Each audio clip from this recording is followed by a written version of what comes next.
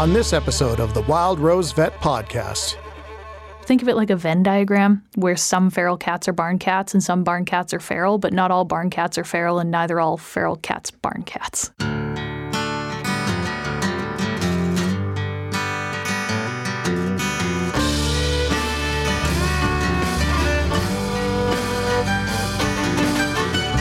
This is the Wild Rose Vet Podcast with Dr. Savannah Howes-Smith.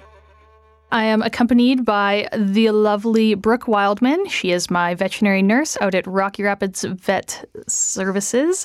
And in any given day, both myself and Brooke field a lot of different questions from our clients. And so I thought it would be fun today to answer some of the ones that we've recently encountered and people have asked us. Because I feel like I get you to answer a lot of questions from our clients, Brooke, in any given day. Yeah, most of the time, actually. See. But that's okay. I don't mind doing it. I like doing it. Nice. The only time I don't like doing it is when I give them an answer and then they go, oh, but could you just go ask the vet for me? Oh, my goodness. And I want to throw it back at them and be like, I assure you, Brooke knows more than I do about this. So one of the questions I've got lined up here is, my dog chews up my house when I leave. What are some tips for separation anxiety? Yeah, separation anxiety is a tough one, for sure. And it's something that we as owners don't realize that we're feeding into a lot of the time. Mm-hmm. And I think we do a lot of things to actually encourage it. It's true. I think we're going to be seeing a lot more of this with all the pandemic puppies. Mm-hmm. As people start going back to offices and back to work, dogs that were used to having people around essentially 24/7 are now going to be left home alone for stretches of the day. Yeah, 100%. And I mean, a lot of that stuff actually comes from training as puppies and doing a good job of preventing that. But once we already have a separation anxiety thing going on, I like to usually kind of break it down into like 3 steps to try to counteract it. So like the first one being kind of noticing or realizing what your dog's triggers are. Yep. Mm-hmm. There's always going to be specific triggers for your dog. Maybe it's you picking up the keys, or putting and that's your how boots they know on, you're leaving. Your jacket. Yeah, exactly. And kind of counter conditioning to those specific cues. So, you're home all day and you're not going to go anywhere. Pick up your keys every hour and walk around for a while. And then when your dog settles and doesn't make a big deal out of it, then you can reward them, kind of thing. Right. So kind of counter conditioning that this cue shouldn't be a big deal for you. Yeah, kind of reassociating it with something else, just kind of extinguishing what they had put 2 and 2 together. Yeah. Yeah, that's a big one. A huge one that is a lot more difficult for people than some might think is toning down your departure and your greeting with your dogs. So when you come home, it doesn't get to be a big deal. You don't get to stand at the door and pet them a bunch and have them jump all over you and be really excited to see you. You need to ignore them. That's such a hard one really to do, awful. Though, because that's like the highlight of your day, because you get home after a long day and they're happy to see you. I know, but I promise your days will be a lot better if you stop coming home to your couch being chewed up every time. It sucks for now, but I promise it will help. Mean old nurse Brooke. I know, I'm the worst. But the same thing goes for when you're leaving, standing at the door for 10 minutes before you go, telling them that you're so sorry that you're going and giving them a whole bunch of attention also doesn't help. I know. I agree, though. That is one of the hardest ones. Is training ourselves is honestly the hardest part. Yes. And actually it's goes for a lot of our dog behavior issues is training yourself as an owner to, without realizing it. A lot of the stuff we do encourage. For sure. And I'm just like thinking myself, like as I left this morning, I was like, oh no, I did all those things. I'm causing it. I am the problem. And lots of the times it's just those little things that do take a lot of work, but they will make a huge difference. It's just all about consistency, which is the most difficult part. Yeah. And I think from a more preventative standpoint, I think teaching your pets that it's okay to be alone and spend time alone, I think goes a long way. Crate training is one way to do that. Yeah. Crate training is a really big one. Even if people don't like crate, mat training, so like just having like a bed or a place for them to go to, you can even do that as well. Yeah. Important to note, though, that crate training is not a treatment if your pet already has separation anxiety. Good point. That's not a way to go about it, but it is really helpful in prevention. You actually make it worse if you have an uncrate trained dog and you shove them in a crate to try to prevent them from wrecking things. It'll actually amp it up to the nines.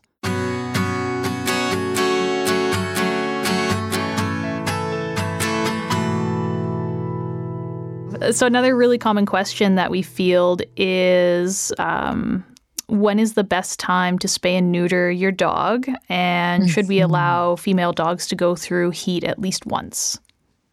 Yeah, that's a bit of a tough question because it is for sure becoming more and more individual as the new research comes out. And I think that it is a very, very important conversation to have with your veterinarian to find out what's best for your family and your veterinarian. Yeah, it used to be blanket recommendations were given where everybody's done it at the same time, same recommendations for everyone. And I agree that it's becoming more individual and it's not as easy as it used to be to give us a clear-cut answer. And I think that's why I'm really happy that people actually do ask that question fairly often. And it's because of that we're becoming more nuanced with our recommendations because it is an invasive medical procedure and it does have a profound physiologic effect on the body. And so I'm really, even though it's a lot more work and effort on our part, I think it's a good idea that we're spending more time considering some of the pros and cons of the procedure. Yeah, 100%. And again, it's not just for your pet either. Like there's definitely pros and cons as far as, behavior goes and health goes. Things like mammary cancer decreases the risk when you're spaying, pyometra, that sort of thing. But it's also important to consider the owners in that discussion. Like if you have a 6-month-old Rottweiler, for example, and you can't keep them away from other dogs, or you can't guarantee that they won't have an unwanted litter in the next 6 months, then you should probably spay them now. Or if you're unwilling to pay the extra $200 to spay that dog when she's 50 more pounds and has gone through a bunch of heat cycles and it's a more difficult procedure, then again, you should probably spay her now. Yeah, and I think those are great points. Those are very practical points because I find if you look it up online, something that seems like a simple question on the surface, the array of answers you get is absolutely staggering. It's hard to parse through all of it, and some of it's really bad information that's out there. Yeah, and you're right, it's very surface level. It's always about, some information says that they'll get hip dysplasia if you do it now, so you shouldn't. And that's not all there is to it. Yeah, it's a little more nuanced than that. And there's other factors that play in. I mean, how many times have we heard that where it's like, I kept my dog intact so it wouldn't get hip dysplasia. And you're like, okay, but it's obese. And now that has contributed to the hip dysplasia. And I would also like to point out that things like hip and elbow dysplasia have a massive genetic component.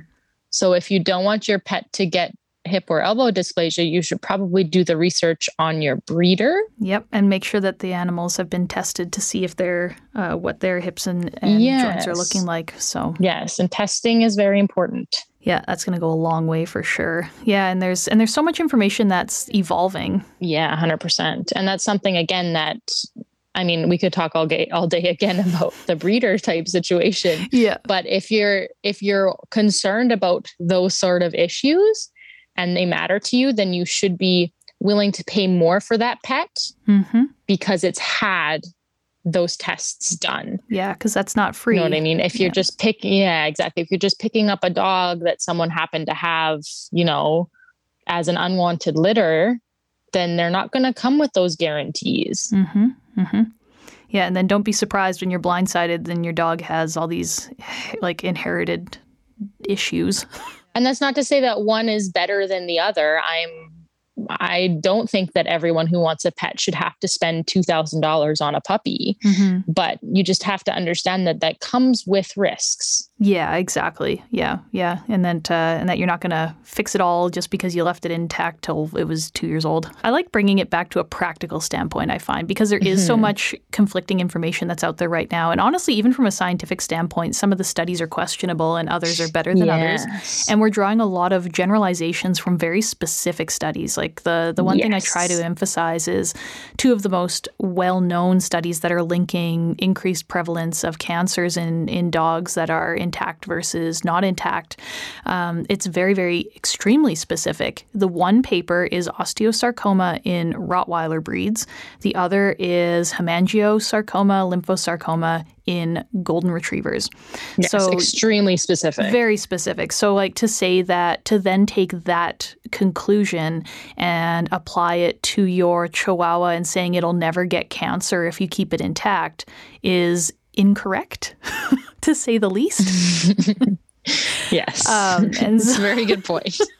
So we have to be cautious with how much we interpret into these, while also using this new information to help frame our decision making. Because there have been a few cases where I have been counseling owners and saying that maybe it would be better to have them intact for a little bit longer, like our giant breed dogs, for example. But then we have to talk about the practicalities and the costs associated with spaying a dog that's now, a much bigger deal than it was when they were 6 months old. Spaying a dog that's 2 years old is a completely different ballgame. You're looking at increased post-surgical risks. You're looking at increased expense and cost because it's a more difficult procedure to do. Those are all things to consider as well that I feel like aren't often addressed. And also to keep in mind is, I know that there are certainly in some of the rural practices, veterinarians who won't be comfortable doing those procedures anymore. Yeah, because so now you're looking at going into the city or something like that, and that's also going to add to your costs. Yeah, and the difficulty of accessing the care that they need. Yeah, no, that's a good point too. Yeah, not everybody's comfortable spaying the 3-year-old obese Rottweiler. Yeah. And that's actually something to touch on too, is that one of the biggest things that I get from my clients as a reason why not to spay is obesity. And that is, again, entirely untrue. When we spay our pets or even neuter our pets, it's true that their caloric intake that they need does decrease because their metabolic rate decreases. But to counteract that, you just have to feed them less. Yes. It's a case of calories in versus calories out. Yes, they don't get fat because they're spayed. They get fat because you're feeding them too much. Yep. Yeah. Because I've seen so many intact animals that are obese. So you can definitely make them fat even if they're intact. The concerted effort. So yeah. No, I think that's a good point because that is one of the hesitations people will have is that they'll neuter him and then he'll get fat. And I'm like, well, I try to sometimes, depending on the client, I might make light of it saying, hey, you'll save some money on food bills because you have to feed them less. Hey, there you go. There you go. Think about that. So, yeah. Another thing to touch on is when people choose to leave their pets intact because they're working dogs. I have that sometimes, whether you're a guard dog or, like a cattle dog, the thought process is that leaving them intact will make them better workers. But there is no evidence to support that. Yeah, I've seen it both ways, where you've got intact animals that are terrible at their job and neutered ones that do really well. So yeah, good training and genetic instinct are not altered by removing testicles or removing uterus. I've got a third question here. The question here is, what's the deal with barn cats? Are they feral? Do they carry diseases? Just what's up with barn cats, basically. Yeah, so I think a good place to start with that is let's maybe put a bit of a definition on what is a feral cat. So, because a feral cat, when I think of a feral animal is an animal it's a domesticated species, and it is now out living on its own, fending for itself with no human intervention. Typically, these are animals that are also not very tame. So, because being tame is different than being domesticated. You can tame wild animals. Being tame means that they tolerate human presence and handling. So you can have feral cats or feral animals that are not tame. essentially a wild animal. Yep. But they're still distinct because they are a domesticated animal that's now in an ecosystem that's not necessarily their own. So there's a whole can of worms with feral animals and how they interact with the environment that they've been released into. And I would say a feral cat's different in a lot of ways from a barn cat, but not always. They overlap. Think of it like a Venn diagram where some feral cats are barn cats and some barn cats are feral, but not all barn cats are feral and neither all feral cats barn cats, if that made sense. Yes, it did. I promise. Right. Because, I mean, there's plenty of barn cats that are super friendly, and they'll sometimes even come into the house and they hang around the yard and they stay there and they're basically an outside only cat is what they are. But you can also have barn cats that you see once in a blue moon and you can't touch it. Yeah. And then you'll have some feral cats that don't belong to anybody and they have no human caretaker associated with them. They're just out on their own. Right. And I think that the barn cat discussion can be a little bit tricky to navigate because everybody has their own opinions on barn cats. And there are lots of different points to consider when we're talking about barn cats. Like a big one for me is, well, and I know for you as well, is the impact that they have on wildlife. It's significant. The amount of songbirds that they kill is insane. Outdoor cats kill thousands and thousands of birds a year that wouldn't have died otherwise. And they threaten a lot of songbird populations as a result. And it's important to remember, too, that people talk about, oh, well, they're meant to be outside, but they're not. We brought them here and decided to stick them outside, and that's had an impact on the wildlife. And it's important to remember that. And the other thing to think about, too, is that I know that I have lots of people that end up with quite a few barn cats that are not necessarily being cared for properly. And that's a tough road to navigate as well, because, the thought process is sometimes that, oh, well, they're just barn cats and they're just out on their own, but they're not out on their own because you are feeding them and you are providing them with shelter, which means that you have now restricted them so that they are reliant on you. Yeah. And they're your responsibility as a result. So then they become your responsibility. Yeah. Yeah. I think that is a very frustrating mentality to butt up against because, you'll have animals that really desperately need some kind of care and you have the mentality that they don't deserve any at all. And I don't like that very much. No, that's not. When you do get these problems with diseases and infections and other nonsense. Yeah. Well, things like upper respiratory diseases, especially when you have multiple cats in the same barn, they're seeking the same shelter, especially in our winters, our cold winters. We have provided them, you as an owner have now provided them with a space to go, and they are all crammed into one little space. The spread of disease is very, very fast. Yeah. And they also carry some zoonotic diseases too, honestly. So they pose a human health risk in some cases.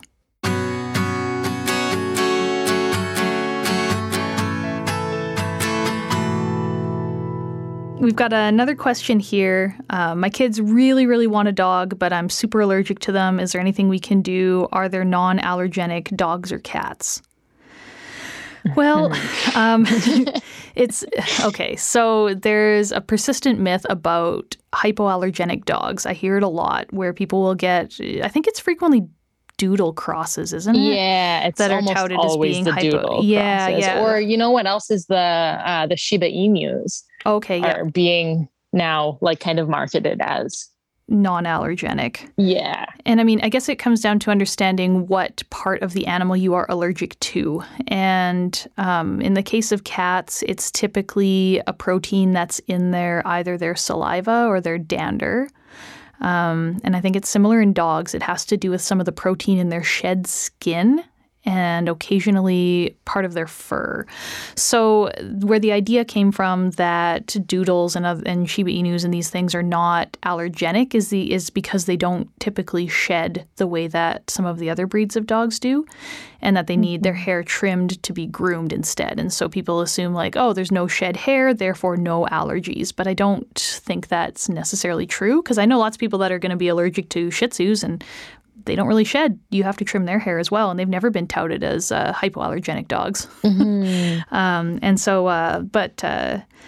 Yeah, so that's a tough one, because I know a lot of people that their love of animals just makes it so they just suffer every day with how allergic they are.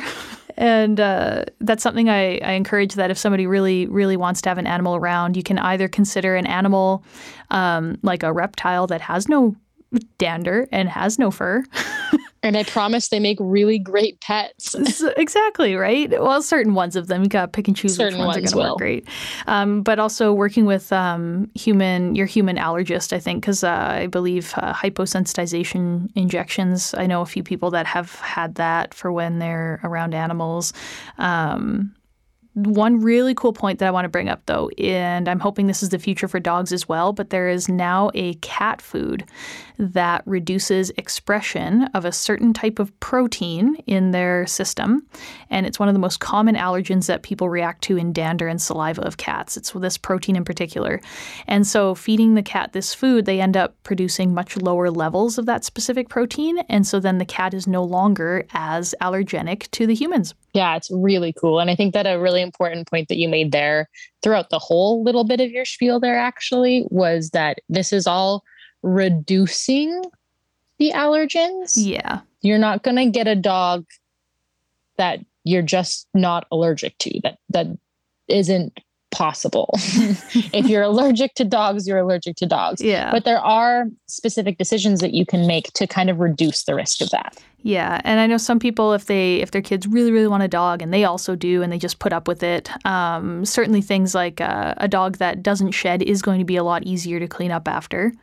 But you still have to do things like frequent groomings, getting HEPA filters installed in the home, frequent hand washing on your own part, not touching your face after you pet your dog. I mean, which we've all got very used to now. Yeah, right? I'll practice stuff. Everybody's practiced on that.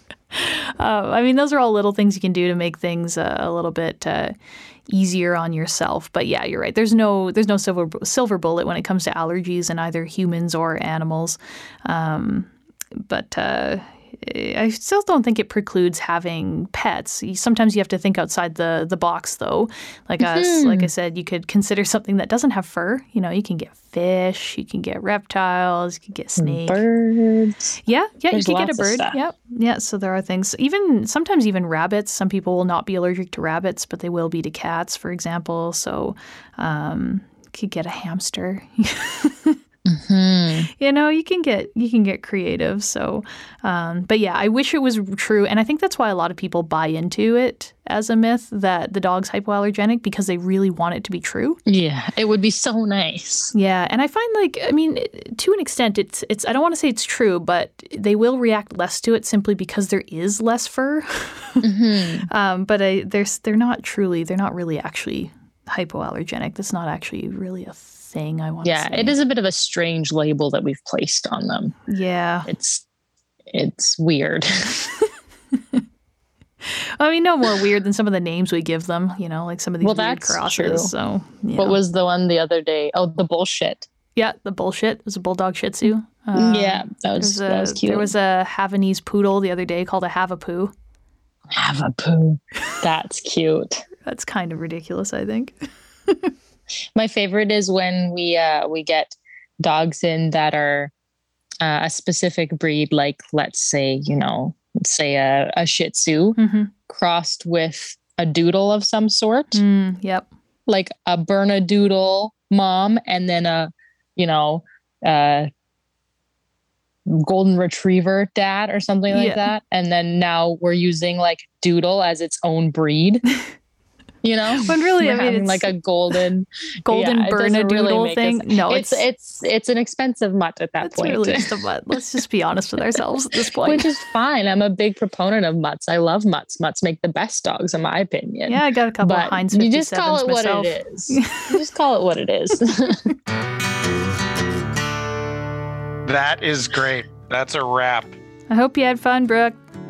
Always, babe. See, that wasn't too bad. Thank you for listening to the Wild Rose Vet Podcast. If you like the show, please leave us a 5-star rating and a review. And while you're at it, why not tell your friends about us? Subscribe to us on Spotify, Apple Podcast, or wherever you're listening to us right now. Check out the show notes to see where you can find us on social media and for more information on the Dr. Savannah Wild Rose Vet television series. The Wild Rose Vet Podcast is hosted by Dr. Savannah House Smith. Produced by Trent Wilkie, Shirley McLean, Dylan Wirtz, Tanya Koenig-Gauthier, and Valerie Oud-Marchand. Recorded by Ian Armstrong at Wolf Willow Studios, with original music by Wayne LaValle.